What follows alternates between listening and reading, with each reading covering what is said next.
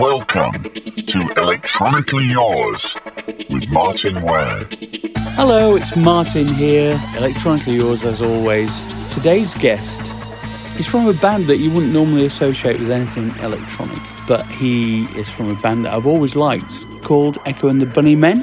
His name is Will Sergeant, and he's the only continuous member of Echo and the Bunnymen throughout their entire existence. He's the guy who does all the guitars and the guitar scaping for all their great tunes. Always had a lot of respect for them, and as I said, it's not electronic, but he does actually have a love of electronic music, which we discuss. He's even put out some ambient music in the past and intends to do some more in the future.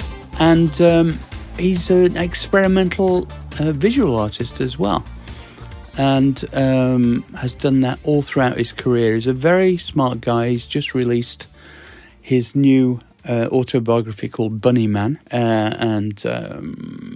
which is volume 1, really. I think volume 2 is currently writing. It's been a big success, and it's going to be on the same publisher as my autobiography, which is going to come out next year. So, here he is, the Bunnyman, the Bunnyman himself, Will Sergeant.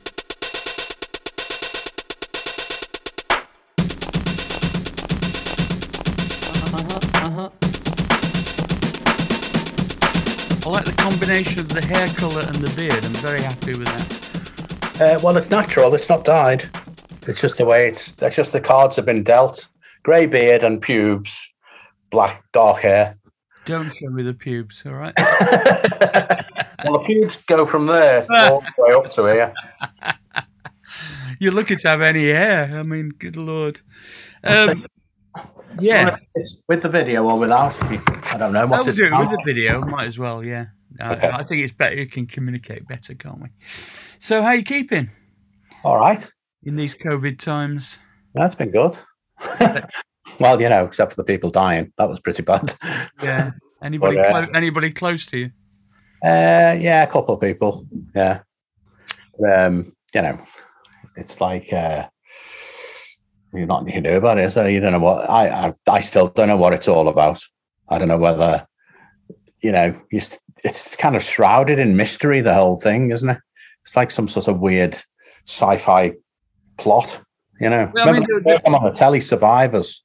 Yeah, the worst thing for me is waking up in the morning and kind of at first you think everything's normal, and then after a few minutes you realise it's not been normal for a good while now, has it? Really? Yeah. Well, I haven't done any work since 2019. Is that right? Yeah, like guitar playing. Oh, really? Yeah. Have you not felt inspired to do any recording or anything? Not really. I have done a bit, just pottering around. Yeah. But, yeah, too busy enjoying myself. Really? So what have you been doing with your free time then? Walking, just hanging out, started doing collages a while back, been doing them. Right. Playing records, collecting records, that sort of crap, You've got a fine collection there by the look of it. So tell me about growing up in Liverpool and how you became... Oh, come on, Liverpool's suffused with musical inspiration. I know it is, and I'm with you. Stop hammering on about the fucking Beatles. But, it is a major part of the DNA of the town, isn't it, really? So tell us about how it all started for you. It was just like a couple of lads that lived over the road called the Mazenkos, and their dad was like a refugee in the war, or ended up over here anyway. And he was in some camp that was at the top of our road, and he got to meet this farmer's daughter and stayed, got married and stayed, and I was just mates with them, and never thought anything of the fact that they were like from a refugee situation or anything like that. Like, I don't even know whether it was. I don't really know the full backstory to it. I know they got their grandma out of Soviet Union in the 70s, I think it was. And it took a lot of negotiating, but she was getting on and everything. And they managed to let her come out and come over to the West, you know. She never spoke English. I could never be sure whether they were from the Ukraine or Poland. I'm not sure, you know, but they were into music before me. They were a bit old, so they liked all Led Zeppelin, Family, Taste, Jethro Tull, Free, you know, even Deep Purple. That was my first album, was Deep Purple in rock. Yeah, it's a classic. Yeah, it is. And so I was kind of influenced by them, and I'd go over to their house, and they'd have a Grundig tape recorder, and they'd stick the mic in front of, like, you know, the telly and record Top of the Pops, or the radio, you know, when it was like the Countdown, or you know, any programs with any music on, they'd be recording them, you know, and we'd listen to these tapes endlessly, you know, and then rub them off the next week because they didn't have loads of tapes, you know. And so that was kind of an influence, you know. And the other thing we used to do is we used to swap records all the time. So when I started like a paper round, like, I was buying records, you know, that's what I was spending the money on. And we'd swap records. So you sort of expanded your library of music. You could always borrow a record off your mates. You know, around the village that were into music, and we weren't into like pop music as such, you know. We were into more kind of prog rock. Yeah, prog rock and like heavy rock, you know. Yeah. Or prog rock, you know, like the likes of Taste and the Groundhogs, people like that. Now Demons Out.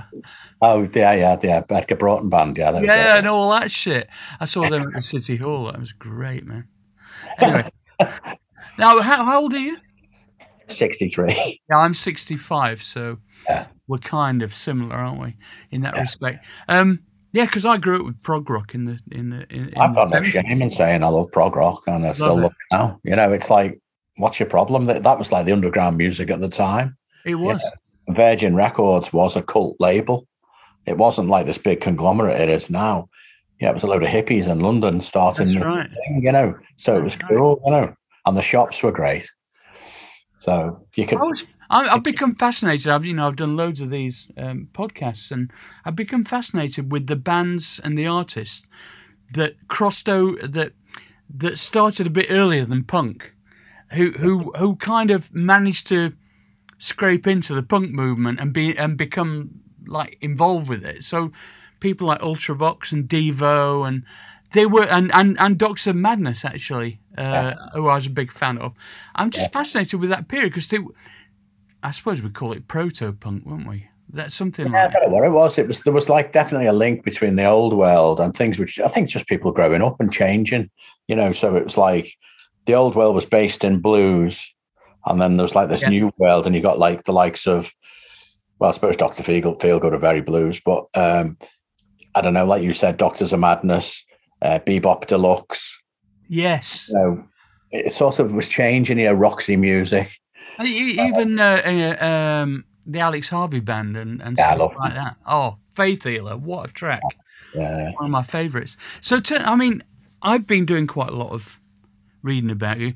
I mean, very kindly, our mutual publishers gave me your book, which I've not had a chance to read yet. Right. It's getting rave reviews, isn't it? So I've got something. In fact, he said to me, he gave me the book and said, essentially, he said, make it more like this. Because I've written mine, and we're now in the kind of nitty-gritty phase of it. I didn't do it like when I was writing the book. I purposely never read anything because I think you don't want to be coloured by it. So maybe do yours first, then read it. Like I have done, and they don't like it as much as yours. Oh, right. Okay. Well, no, I'm being a bit unfair. No, there's a lot of humour in it, you know, and it's kind of like a lot of tongue-in-cheek stuff, and kind of, I don't take it too serious, you know. Yeah. No, I think you start getting too po-faced about it all. And like, I listened to your podcast with Richard Hawley. I thought it was brilliant, by the way. I love Richard. He's great. That's the very first one I did, and that was the funniest, possibly, you know. Yeah, he's a genius. And he is. And he was saying that, you know, you don't try too hard. don't sort of try too hard, and that's the key to it. And I think that's right. In the beginning, we weren't trying too hard. We were turning down things left, right, and centre because we just thought they were uncool, and we were like, "Nah, we're not doing that. We're not that desperate."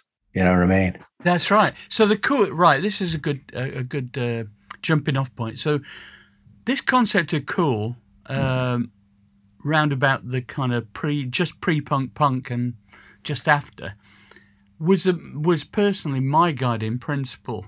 I mean, I suppose the complete leader of our movement was Bowie in that respect. So I always use that as a kind of mental benchmark for whether somebody else would find it cool. It worked against us with the early Human League in the first instance because we were cool. There's no doubt about that. But no fucker wanted to buy what we did, or not many anyway. But it's lasted the test of time. So that's I did. I bought the early Human League stuff. Did you? Yeah. Did you see? You didn't happen to see us at the Limit? Not the Limit. What we're talking about the Eric's. Yeah. You did. Yeah. Fucking hell. But there's just 3 a year, I think. Yeah, that's right. And you've lost that love and feeling. That's right. Yeah. Right. In fact, we did it at a gig last weekend as well, me and Glenn, just as a tribute. Yeah. And was the other member just on slides and stuff like that? Or that? Yeah, that was. I can remember seeing 2 a year on stage, but I knew there was 3 involved. There was three. Me, Ian Marsh, and Phil singing, obviously, and then there was. I can't remember at that time. I think Adrian was part of the band who did the slides. Okay. He was to the side of the stage, so he might have looked like a monitor guy or something. Yeah. I remember there's one somewhere at the back or somewhere. He was like live, kind of slide VJing. It's really weird. Liquid Len and the Lensman. That's right. Oh wow, Hawkwind, yeah. Anyway, so tell me about. I loved it. It's in my book, I think, and I loved it. Yeah. So when you've got a definite predilection, according to everything I've read, for you love Eno and the kind of ambient stuff and what have you, but you are known as a supreme guitarist. So how come? Really, the Bunnymen never really.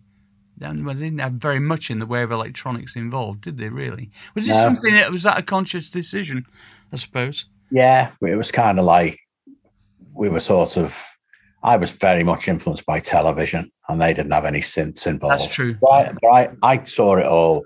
Like I loved the synthesizer world and the electronic world, anyway, and I saw that as my own little personal kind of on the side kind of deal, right. What did you have? What do you have? What synths? Very little. We had I had a Clavio line. Do you remember what that one of them is? It's like a weird, the song Telstar. Oh yeah. Down. I had one of them. I had a Casio. I think it's called a CT40 or something. Right. 40 or something, like a little pretend keyboard thing, tiny thing. And I had the use of the Teardrop Explodes.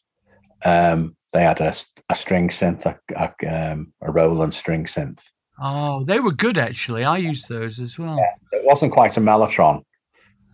And it was good. It was good, but it was a bit sweet. Like a Mellotron's got that kind of like gritty edge, hasn't it? I love Mellotron.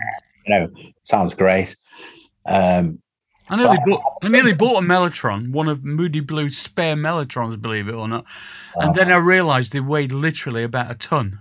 Yeah. And I thought, I can't be able to ask with all that shit. Yeah. They are amazing, like amazing bit of equipment.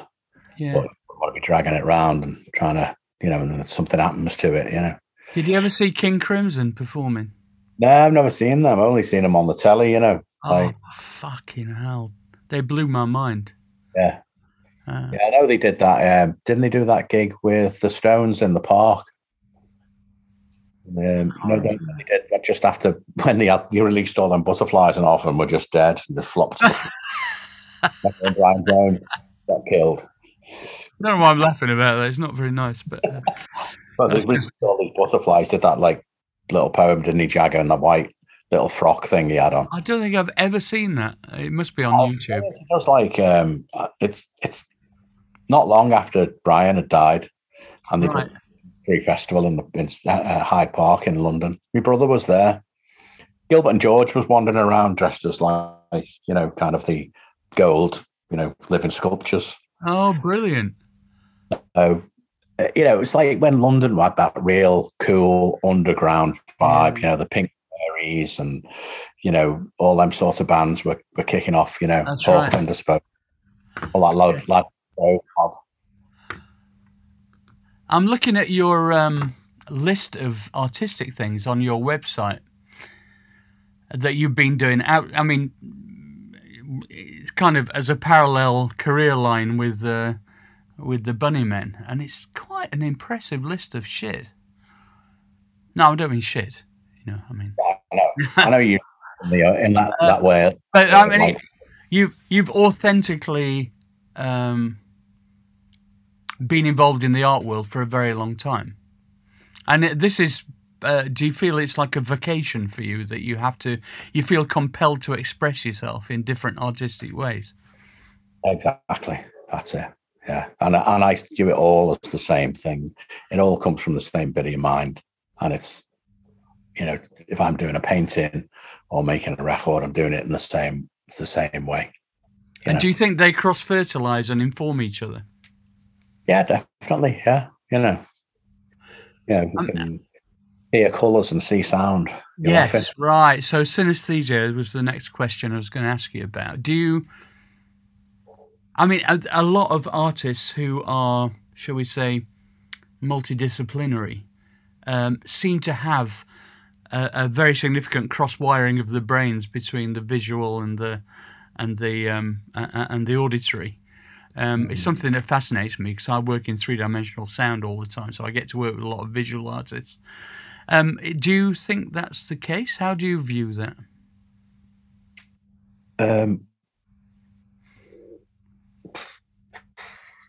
Well, can you repeat the question? I'm just imagining 3D sound. Sorry, you got distracted. No, I'm just asking really if, say, for instance, you're ever inspired by a visual thing to create sound. Well, maybe sound inspires a painting, or, you know, is there a cross-fertilization between the senses, really? Yeah, I think so. It's all the same thing, isn't it? It's all, you know, like when I'm painting, I'll have music on, and I suppose it'll send your brain somewhere. You know, if it's a dark song or whatever, you'll start painting dark things or using dark color. I don't know. It's subliminal, isn't it? But what I'm trying to get over to the podcast listeners is, it seems obvious for you and me, and for a lot of other people that I talk to, but what I've realised over the years is it's not a common trait. It's actually unusual, and I think it's a large part of what makes us creative artists. It's something that's completely, we're not in control of. It is completely under the radar. And it's only when I've got to like the 60s, my 60 odd years, that I realised that's the case. I just wonder what you thought about that. I think that's completely right. It's something that you can't help. It's in there, and it's just sort of. And I agree with you that not everybody gets it. And you say, "Well, what's easy playing guitar? You just do, you know, what's your problem?" Like, you know. But I can just pick up I could just pick up a guitar and make something up, but I couldn't, you know, it'd take me ages to work out a song by somebody else. You know, I wouldn't bother. I wouldn't even attempt it because I'm not interested in playing other people's songs. You know, so have you ever produced other people or arranged other people? But, you know, I remember what we were like, you know, always arguing and snotty and everything. And to go in with some snotty band who think they know everything, I couldn't be doing that. Yeah, that's why I did some bands in the early days before I started producing properly for other people, and I said, "That's it. I'm not doing bands anymore." Yeah. There's always cliques. There's always arguments. Yeah. There's always like And it's like being a referee in a football game. You're on a losing wicket all the time. Yeah. And it was a lot of that, you know. lot, a lot of sort of opposite ideas kicking off all the time, and That's good. go. It is good, but if they're against my way. But I mean, you always had the option of forming your own band and doing it your way, and you being the leader. I suppose it's a bit like me and Phil. We were two strong, opinionated people in a young band, and eventually, I suppose, we had different views on things. He wanted to be a straightforward pop star, and I wasn't willing to give up the kind of artistic part of it. It's exactly the same right. Sort of thing. So you just sort of get on with it. Then tell us about your relationship with Ian then. How it was back then and how it is now. That's a hard one.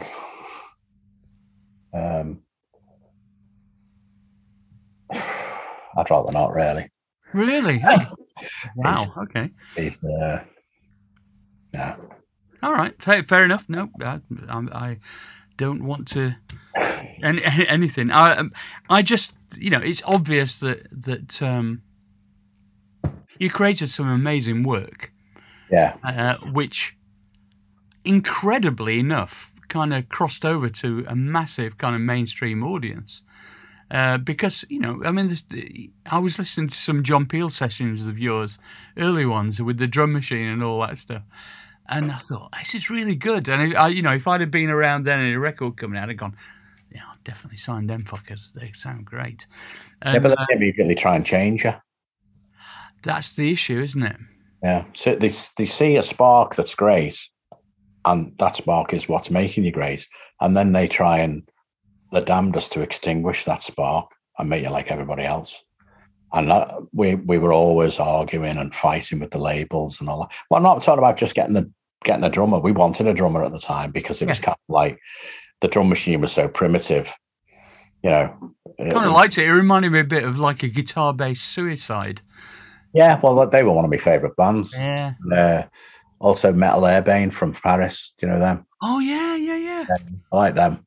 And they had a drum machine, but their drum machine was on 180 BPM or something. It was like 120. It was like...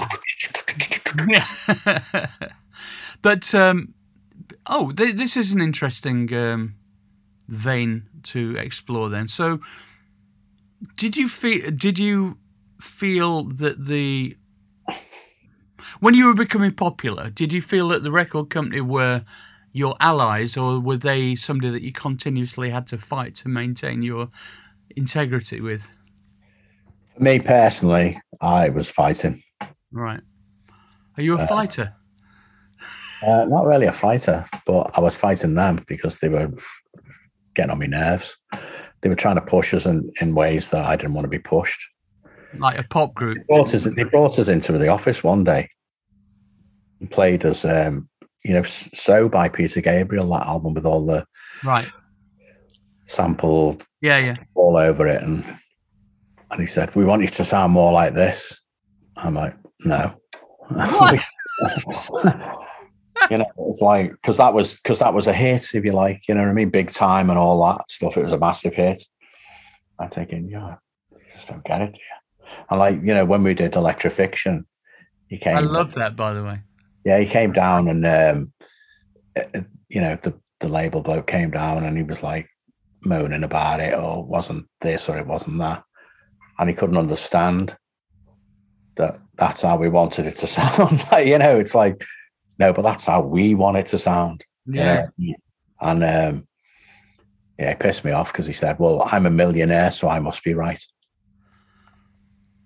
Are you sure you signed with the right label? Which label was that? That was Warner's, I think.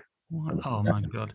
Yeah, this is the problem. I mean, I must admit, my comparative experience with record labels, we were very lucky because Virgin were good to us. They trusted us to a certain extent. And but right from the outset, and we had it written into the Constitution, they weren't allowed into the studio during the creative process. They could pass comment once it was done, and we might take some notes. But I think it's the thin end of the wedge. If you don't establish that relationship early doors, you've got a problem. There's loads of that. Like the label had come down, and then they'd go off with Drummond, Bill Drummond, and there'd be like whispers in the corridor or whatever. Oh, no. It was like they weren't into it or whatever. And Bill would have to sort of translate it in a way that we wouldn't kick off. So there was a lot of that went on. I mean, that album's good. I really like it. That's great. Yeah. Are you proud of that? Yeah. Yeah. I love that one. Yeah, there's some I'm not so proud of, but that one. Right. Okay. Which of your big hits with the Bunnymen are you most happy with? Oh, don't have to be big hits, actually. Which summed up what you wanted to achieve best? I don't know, because I never thought about it like that. I never really thought, the only thing I wanted to achieve was being considered a real band that had like the same way that I don't know, Love or The Doors are kind of respected now. I didn't mind not being in the charts or any of that. Yeah. Interested about that, and that would cause problems. But I just wanted to be seen as like a real band, like the Faces, or kind of like a proper classic, like it can be deemed a classic band. I think you achieved that. Yeah, I definitely think so. Yeah, and certainly whenever, I mean, later on when you were touring and stuff, people love what you do, and it's very popular in a lot of different territories, by all accounts. And here's another question. It relates to how I think about what the stuff I've written and stuff. When you were writing it, did you write it with an ambition for it to, for the recordings to be, did you think that people would be listening to it in 10 and 20, 30, 40 years' time and still loving it? Yeah, we were trying to make something timeless. That was what we were always going on about. We wanted it to be timeless. We said the same thing to ourselves, yeah. Yeah. And so that's what, but it wouldn't say it was an ambition. Never really had much ambition, really. When I was listening to Richard and he was saying that, about the trying too hard and all that. Yeah. It was kind of like that with me. I didn't want to, it was day to day, and it wasn't like a master plan. There was no No, for me anyway. There might have been for others, not for me. Very few people do, I think, who are artists. I mean, I never thought, I didn't think it wouldn't last, but I didn't think it would last either. I wasn't thinking, oh, this is going to pack in any minute. It could have done. It was quite fragile. Yeah. The whole situation was pretty fragile. So, round about that period that we were talking about, sort of, I suppose, late 70s to early 80s, I just did an interview with Pete Wiley. I couldn't get a word in edgeways, of course, but you know Pete, presumably. Yeah. And the thing that impressed me about the whole Liverpool thing was how it was so fluid. A lot of bands kind of merged, and they had different lineups for different things, and then it's like a never-ending kind of supergroup that's kind of that's like an amoeba that changes and stuff. And the same's true for you. I mean, you had different incarnations with different luminaries, didn't you, and stuff? We had somebody playing keyboards for us, and it was just whoever was around, really. Paul Simpson, right. Paul Swans did it, and a mate of ours called Andy Eastwood did it. I had a lad called Jamie, he did it as well, and he was going to play guitar, but that didn't work out. So yeah, it was, but they would just all come in, and it was basically me, Les, and Mac. Right. That was the core at the beginning. Yeah. And did you get on well with the other bands? Some of them. There was a lot of that you know, if you got anywhere or you got mentioned to the enemy and the sounds, and so there was like jealousy going around. There was a lot of that, and we were as bad as everybody else. Yeah. It was the same. It was the same in Sheffield, to be honest. Yeah. There's a word in Ireland, begrudgery. I like that one. Yeah, you mentioned that, didn't you, Sir Richard? Yeah, Yeah. and that's what it was like. You know, a lot of that. Yeah. Like wanting you to fail a lot of the time. Yeah, I suppose so. It's weird, isn't it? British thing. It's like in America, it's all like, yeah, go for it, guys. Yeah, you know, it's like, right. I can break your neck. Right. But it's because it throws a light on, I suppose, people's bitterness and inadequacy. You know? Yeah, it's insecurity and all that stuff. You know. So at the peak of your success, what did it go to your heads? I think in a fashion sense. That's my I once you're in a band and you're like away from home, you can wear what the hell you like. Anything. So, I'd be going around all these like shops in America and buying little straw boater hats and fucking dicky bows and all kinds of shite, you just buy all this random stuff.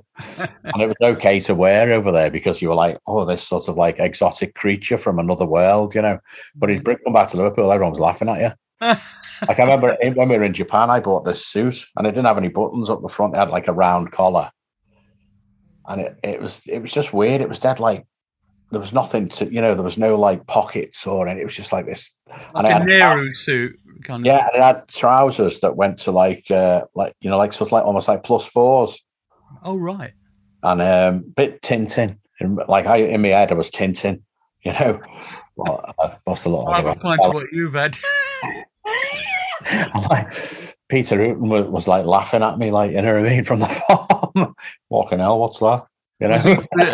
Was that back in Liverpool? Yeah. Yeah. Yeah. Peter's a lovely guy, isn't he? He's sweet. Interesting. Yeah. I was just thinking because we deliberately, with the Hume League, deliberately avoided doing the whole world tour thing and rock arenas and all that stuff, but that must have been an ambition of yours to do that. Is that right? No, I like doing little places. I like doing small places. I like it where you can see the whites of their eyes. Yeah, and I don't like these mega things where there's a great big gap between you and the crowd and all that. It's shite. Remember me and Mac went to see Bowie at Wembley Arena and it was rubbish.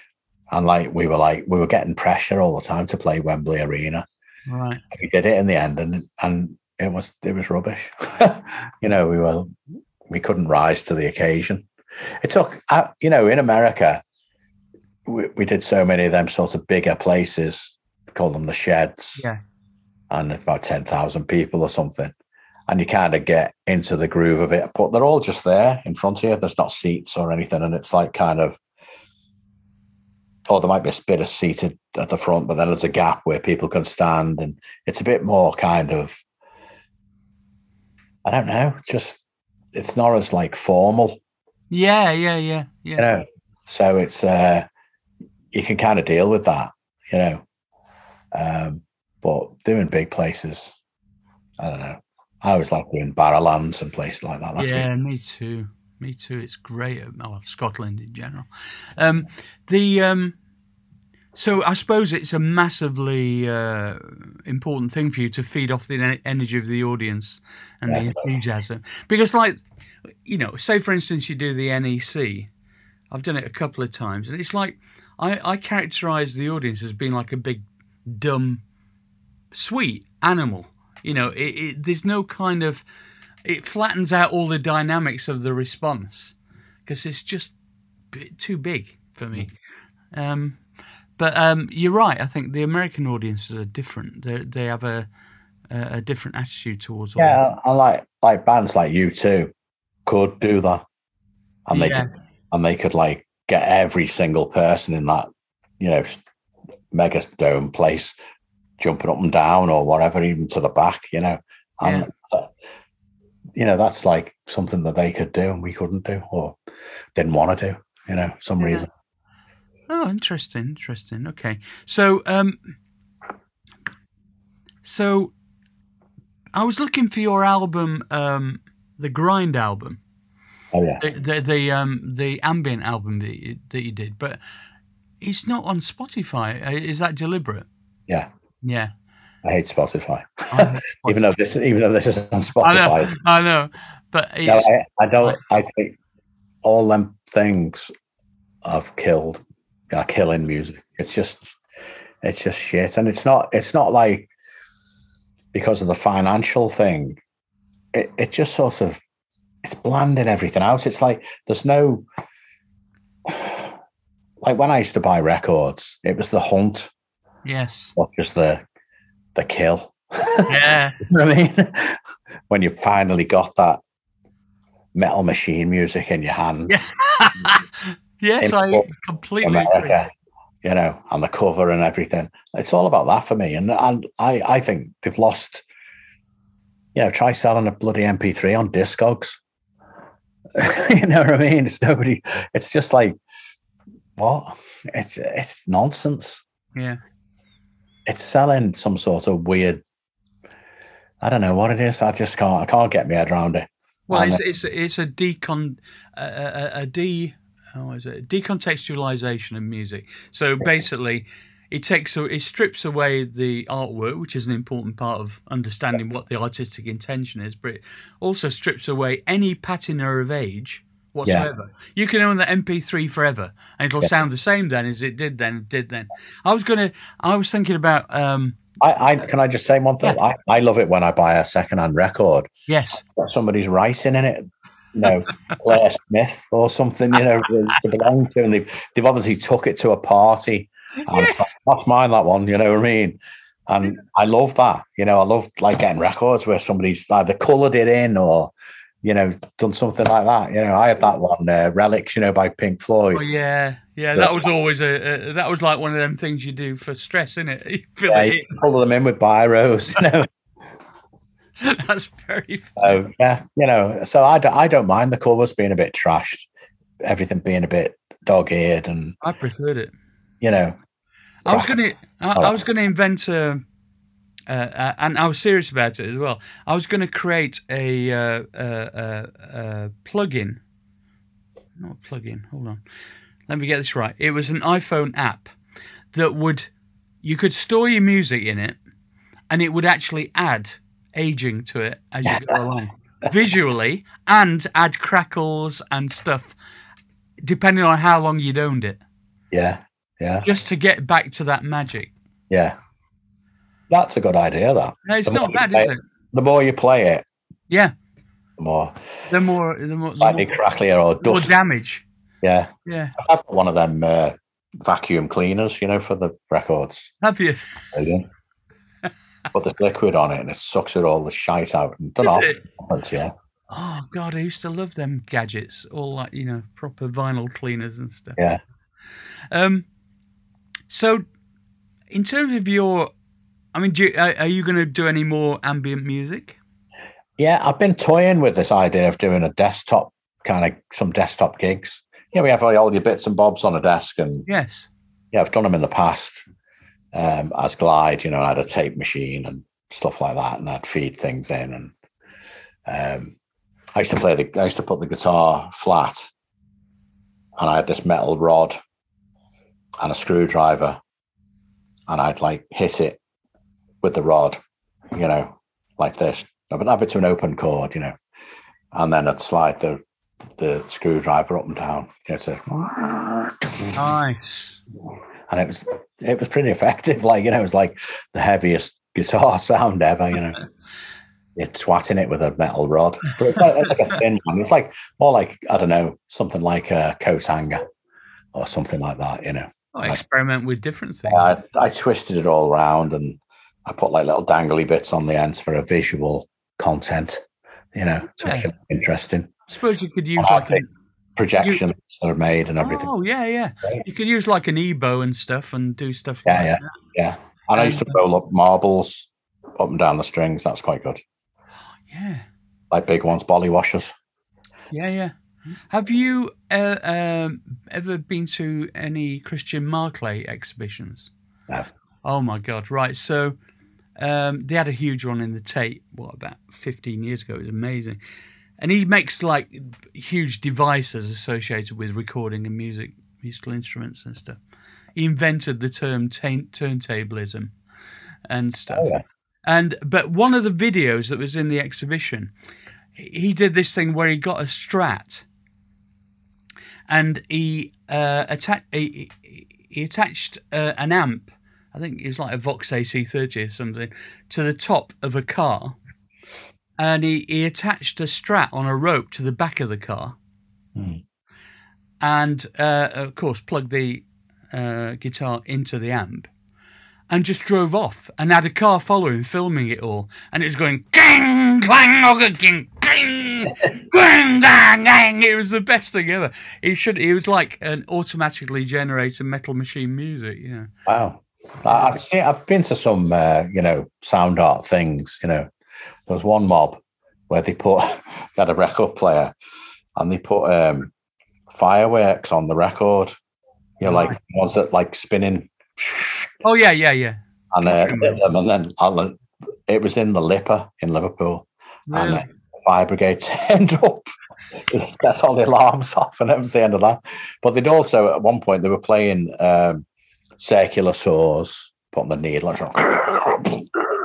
Yeah. Similar kind of thing, yeah. I'm trying to think what else from that Christian Marclay exhibition.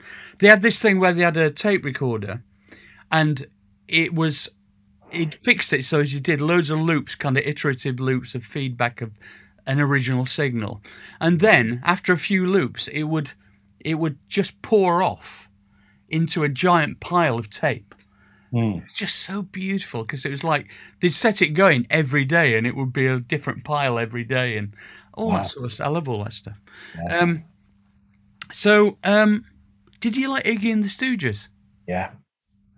I really, really like their earliest stuff. I love Kill City. I thought that was a great album. And I love The Idiot and all that stuff later on. Early stuff, Yeah. Who's your favourite guitarist? Well, I like a lot. I like the two lads out of Television, Tom Verlaine and Richard Lloyd. I thought they're amazing. The interplay between the two of them. Yeah. Sid Barrett. Yeah. Phil Manzanera, Roxy. It's probably too many. Even like Jimmy Page. I love Jimmy Page. Hendrix. Robert Fripp. Fripp, yeah. I think he's my favourite of all, to be honest. Just because I can see some of that kind of textural stuff that you do. You're very good with tone colours.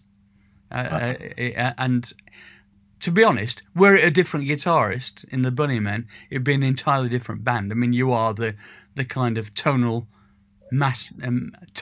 tonmeister of the band, and but I think the mastery that you have of different textures and stuff is fucking good. Very impressive. Yeah. It's because you have an artistic heart, I think. Yeah. Because it seems to me that you're constantly looking for different ways to create new textures and stuff. Yeah. Like, I like messing around with the guitar that's not in the normal way, sort of, even though like live and, like on the track Zimbo, when we recorded that, I played the guitar with a pair of scissors. Tremendous. That was good. I don't know what to say to that. I've got nothing to say. Well, it was like using it like a bow, but it had like a nice rough edge down the blade.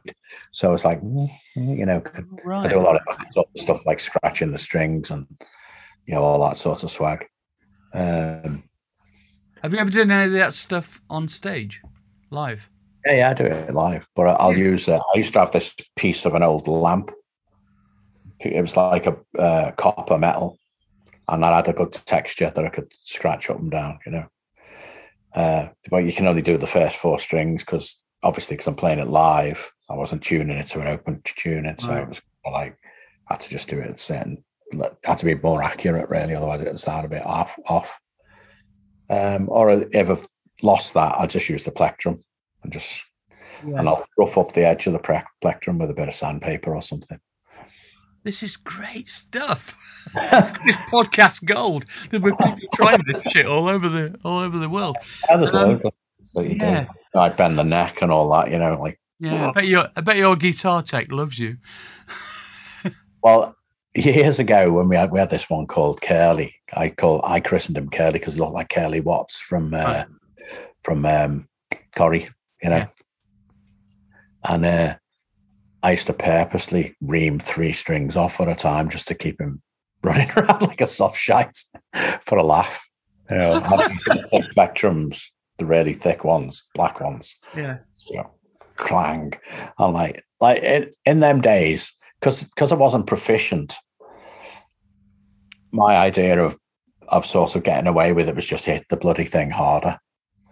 And it makes it look like you're meant to do that, or whatever, so hit it dead hard, Right. So it was a bit violent, in them days early on. I used to break loads of strings, but I don't seem to break them anymore. I don't know why. You're mellowing out, mate. All the strings have got better. I don't know, or maybe we buy more expensive strings because we used to just buy the old crap that was going, So, what's your go-to guitar for live work, or do you have many?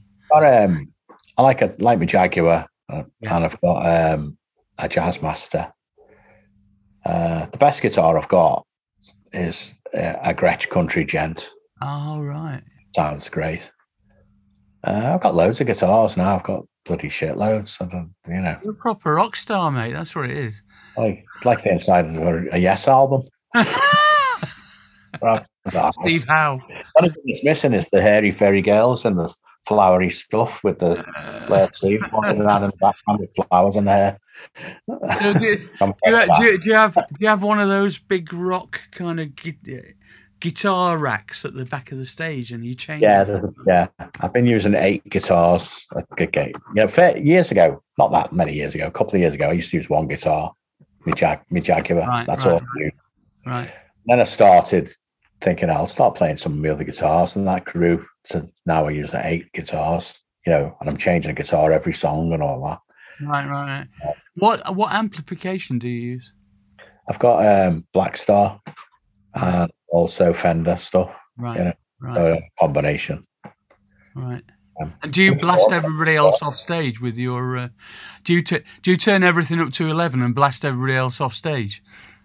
I try to, but it's not easy.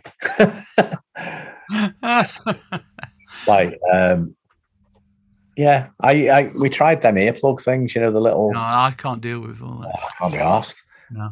Even Mac tried them, and he didn't like them that much. He cut one off. That's why he cut it off with a pair of scissors. No, I can't be doing with all that shit. No. Yeah. No. Okay, so we're getting towards the end of this, and I want to ask you a question. Oh, please do. Go for it. Okay, Sheffield, right? Yeah. Why were there so many electronic kind of bands, or bands that sort of had a nod to the electronic world? Right. Sheffield, in the late 70s, early 80s. The progenitors of that were probably Cabaret Voltaire, to be honest. Yeah. But then it just kind of coincided with affordable synths coming out in the mid-70s. Right. And there was a kind of general level of, we're in the gutter here. We got to look to the future, and so it's quite, being a futurist in the broadest sense of the word was the ambition, and it's like, well, we've got nothing to lose, so it's like we can't afford all that fancy guitar stuff, and I tried guitar, it hurt my fingers, so I didn't do that, and then of course the entry level synths, I'll show you, in fact, that one was my first synth, the Korg 700S, right, which we did Being Boiled on, and then wow. we did Being Boiled on that as well, the System 100, and and all that. Anyway, but we got them all on HP because we had our families had no money. There you go. He's holding up the. I designed that cover. I'm proud to say. Great, isn't it? The news. Yeah, it's become a. They use this as yours. There you go. There you go. That's why I used that title. Yeah, that's brilliant. Exactly. Microgramma bold extended font. I'm obsessed with fonts. Yeah. Again, I like that one called. Oh God, what's it? Thundrap or something? Thundrap or something. It's like kind of that blocky, chunky looking. Yeah. Anyway, so the synths in Sheffield, it's just everybody wanted to sound futuristic, and it was just the easiest way of doing it. Why do you think they wanted to sound futuristic? Do you think it was because of the industry there? Yes, I think part of it was the kind of like this industrial backdrop. Yeah.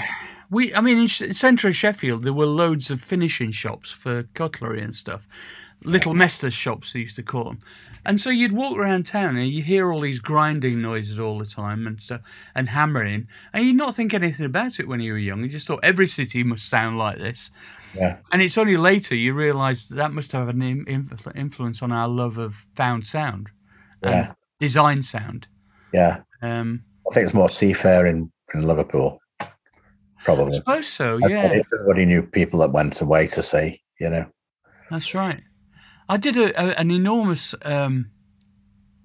sound installation in Liverpool in 2005. I can't remember. Anyway, it was called The Crossing, and it was to celebrate the three queens coming in. You know, the big liners, and they said we want to draw people into Liverpool One, you know, the shopping centre.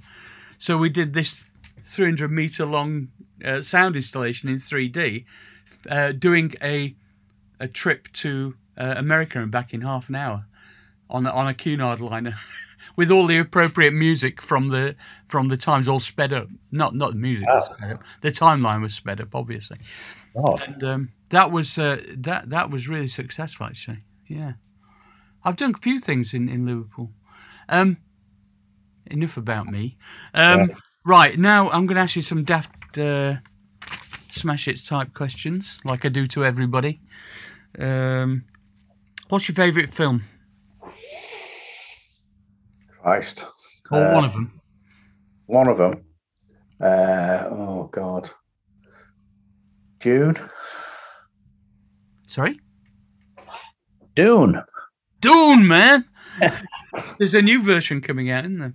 Yeah. I like that. And I like a lot of sci-fi stuff, you know. I thought there were some really good things in Dune, the first one, and it got slated massively. Oh, yeah. I find myself going back to watch it again and again, actually. We watched it loads of times, and we all knew the stuff off by heart, you know. Oh, you could do like the Sound of Music thing with the sing-along. Yeah. What's your favourite book? Oh, God. Or one of them?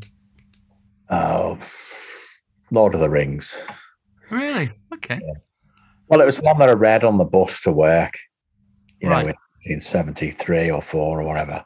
Right. I used to look forward to getting the bus so I could read it. So it was obviously a good book, you know what I mean? Well, yeah. But yeah, I'm not a massive reader. Like I like a lot of John le Carre stuff. I like spies when they're like gritty and real. I don't like James Bond. No. I like Ipcress File, stuff like that. Ipcress File. I saw that the other day. Brilliant. What a fantastic and I like because it's just grubby blokes in Max, isn't it? Like slimy things. Get Carter. That's what it is. That's kind of what it is. It's not jumping around with a fancy gun and a gold bar. You know, it's like you're a spy. You've got to like be incognito and blend into the background. Okay, I'll wear this dinner suit and a dicky belt around with a It's like a fancy car. Yeah. No. Yeah. Tried parking that in Liverpool. I love Alice in is it Alice that's in? She's in one of them. She's like the one that sort of. It's like you know the control bit is in some secret sort of behind a laundrette or something like that. and she's there with a fag. She's like running the whole thing. Alice upstairs, just not fair. And that's like the security of the nation is in Alice's hands. Yeah, I love that. I used to love Man from U.N.C.L.E. I must say. Yeah, that was a bit sort of Bondy, but it was when you were that age, it was a great. I've got the soundtrack here. Have you? Yeah. Do you want to see it? Yeah. No. I've got it here. Sure, I've got it here. Right out the other day. To fill in for the podcast listeners, Yeah, searching through his gigantic record collection. There's one. There's a good film. Oh, Bedazzled! What a film! Yeah. Yeah, I like soundtracks. Do you collect soundtracks? Yeah, I collect everything. I'm fucking nuts. I need treatment. Where the hell is it? Oh God, it's going to take ages. I think you need a Dewey Decimal System. Well, I've got one system, but it's coming. It's coming. I shall describe Will's room. There's a globe. There's a moon. There's a hat. There's... Oh, he found it. I'm so impressed. Hugo Montenegro. I never knew that. Yeah, and Yulia Koryakhin and Napoleon Solo. People used to say I used to look like... Seen a film. Sorry? A film called Violent Playground. Right. It's in Liverpool. And you know him. Yeah. What they call him. Yeah. He's the sort of, the gang leader. And it's set in there was like these sorts of houses, kind of like a bull ring, they called. Right. There's one in Liverpool called Gerard Gardens.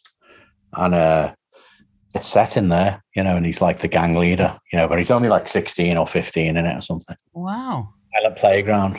I've never heard of that before. Like, never take me alive, copper, and all that sort of stuff. Okay. Your favourite other musical artist or composer? Well, it's got to be Bowie, hasn't it? Yeah. I think most people of our age would regard that to be an obvious. Going on about Scott Walker. I love Scott Walker as well. There's a lot of Scott Walker influence on your stuff, I think. Yeah, I love Scott Walker, and but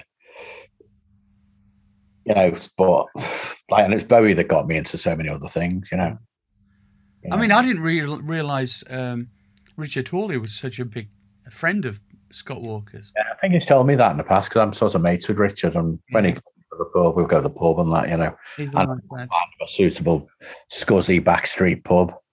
And there's plenty of them to choose from. There are. An epiphanal moment in your life that changed, like a fork in the road and you took one direction, not the other, or even a handbrake turn, or some moment of light bulb realisation? There's been loads of them.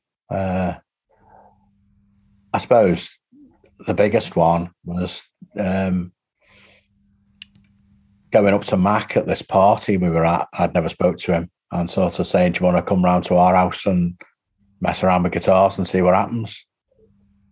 And that changed the whole course of my life, that really. Amazing. Good. Favourite visual or conceptual artist? Oh, God.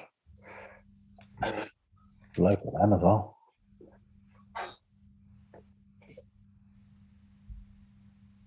I really like Peter Blake. I know he's like, I love that stuff he did about Kendo Nagasaki. Have you ever seen that?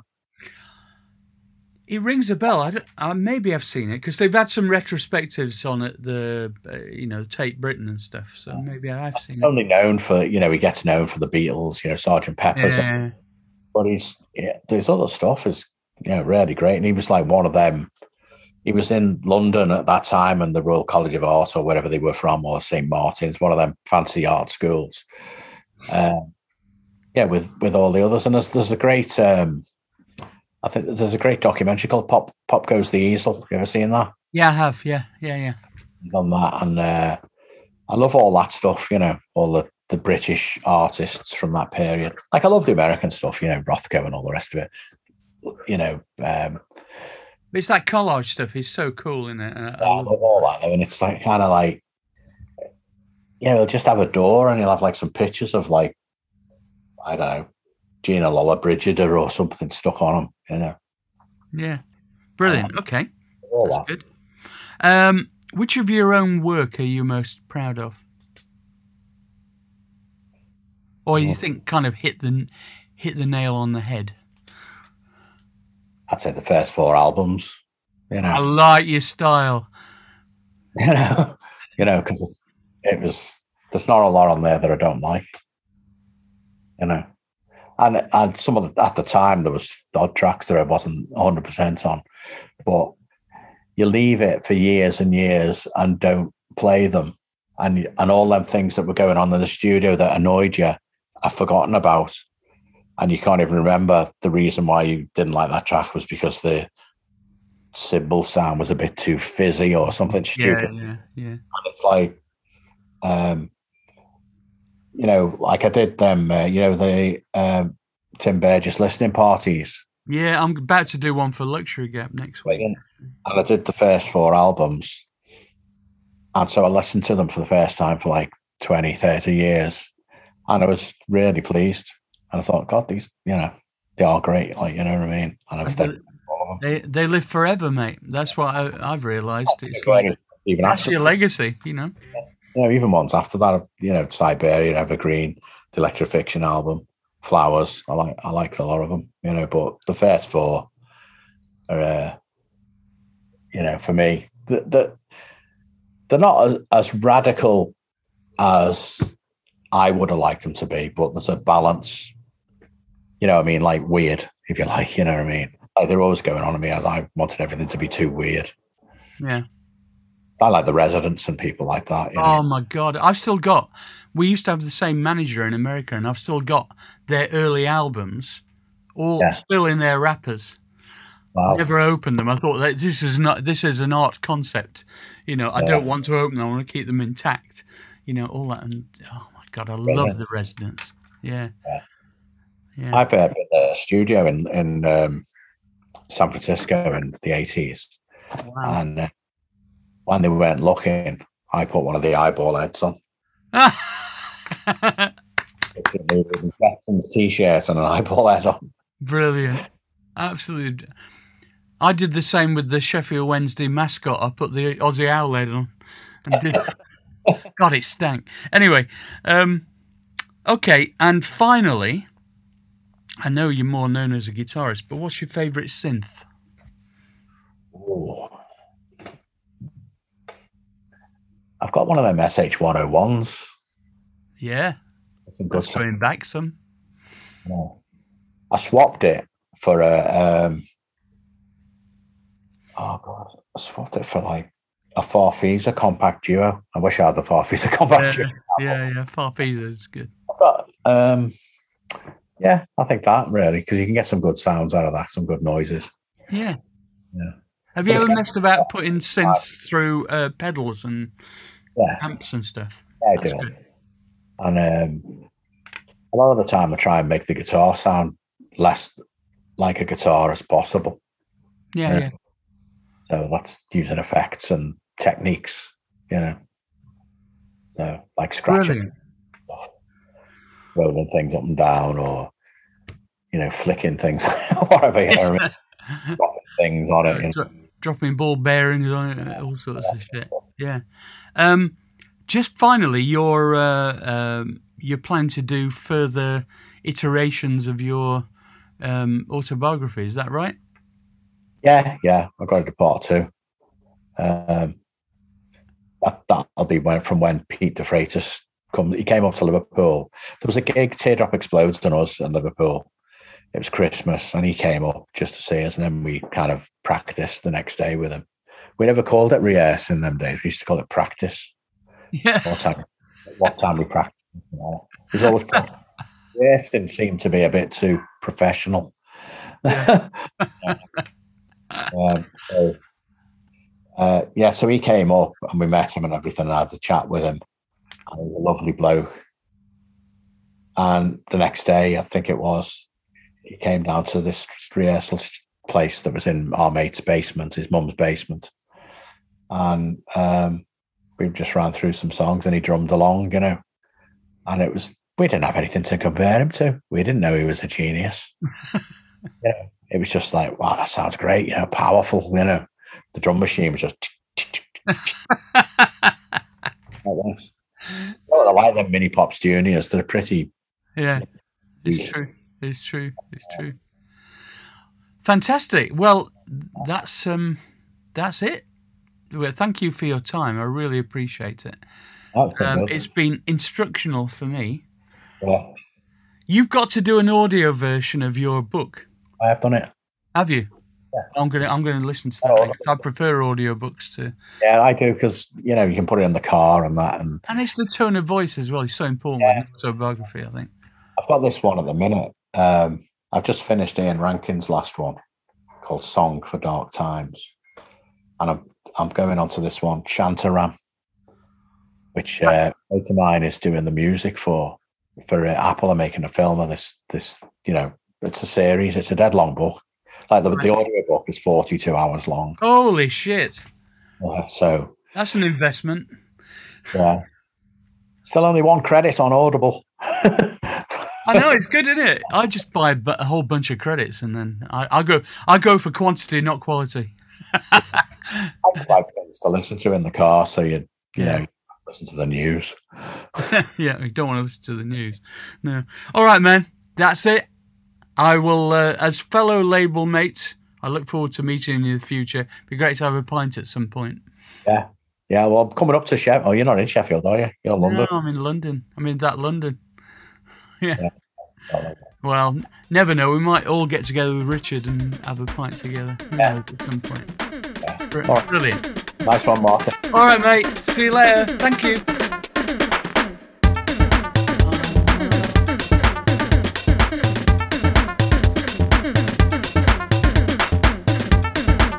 Will Sargent, what an interesting character. Very droll, kind of typical Liverpudlian, lovely guy. He's got a load of stories. I'm sure, I've never met him, but I'm sure I get on very well with him in the flesh. We have a lot in common. And a love of art in particular, and that kind of stuff. And as I mentioned before, we're going to be on the same book label, as it were, Little Brown, and hopefully we'll have similar success because his autobiography has been a big success. How is everyone? I hope you're keeping well. Don't forget, if you want to help with keeping this all going, we'd love you to join our Patreon page, become a patron of Electronically Yours on patreon.com/electronically hours. If you search for that, for the price of a pint a month, you can help keep this podcast going, because it costs me money and time to do this. It's getting harder to find the time to do it as we start doing more and more gigs and more work as the world opens up. So I'd really appreciate your help. And for those who have already joined the Patreon page, I give you my heartfelt thanks. It's really helping. And also SJM, who are sponsoring 10 episodes. I've got a lot of thanks to give to you as well. They're also our promoters for a lot of our tours. So that was fortuitous. So, yeah, isn't this great? We're getting a lovely bunch of interviews. I've done probably about 10 in the last 2 weeks, because I know I'm going to get very busy soon, so I'm trying to stockpile them again. We've got some amazing people coming up for you. You're going to love it. And some exclusive episodes that are going to come out on Electronically Hours as well. It's email time again. Hugh Darcy. Hi Martin, just heard the Joe Callis podcast. Thank you. I've been a lifelong fan of Joe from the Rosillos days. Through Shake, I have the odd format 10-inch single, and of course Human League Mark II, the less exciting one, brackets, and onwards. My best mate's sister was Seymour Stein's PA back in the day of Sire Records, Rosillos and Ramones, so we got Lots of good free records along the way. Helpful when you were 14 and skint. Much underrated talent and great guitarist, songwriter and all-round good guy. Great interview. The warmth came over very well. A lot of mutual respect. Loved the synth lesson story. Thanks so much for the podcast. Hugh Darcy. Thank you. This is from Paolo X. From, I believe... Dear Martin, thank you for the interview with Dan and Michelle. It was superb. You are spoiling your listeners, my friend. Best wishes from Brazil. Paolo. That's nice. Hi, Martin. Loved the Brian Cox interview. I'm up for more interviews like that. This is from Andy Ford. I love astronomy and science in general, but I'm a musician, a term I use loosely, and have a small hardware-based studio, synths only. Perhaps interesting guests with a love of electronic music that you might not necessarily associate with the music industry, such as J.J. Abrams, for instance. I understand he's a bit of a synth nerd. That's a good idea. God knows how I'd contact him. Maybe Jerry Casale might know him. I expect he might be a bit busy. No shit, Sherlock. With more crappy cash cow Star Wars Trek spin-offs, though. You could grill Brian in a second interview about life as a musician. I'm sure there would be a few tales to tell there. Cheers, Martin. Keep up the good work. Kindest regards, Andy. Please feel free to email me if you have ideas for guests, if you have ideas for sections for the programme. I had a go at 7 Deadly Synths recently, and that'll be coming out soon. What else? Yeah, it's great, and as I've started performing live and doing all these festival shows and stuff, lots of people are coming up to me saying they enjoy the podcast, and it's really encouraging, so I'm very happy at the moment with all that. Hope you tune in next week, and also I keep forgetting to mention, please, there's 50 odd of these now. Try and listen. They're not in any. They're not really meant to be listened to in chronological order. You can listen to them in any order you want. So I would really recommend that you go back and listen to some of them, if not all of them. It'll keep you company, and my mellifluous voice, which I hope isn't too irritating, will keep you company as well. So, see you next week. Same bat time, same bat channel. Bye.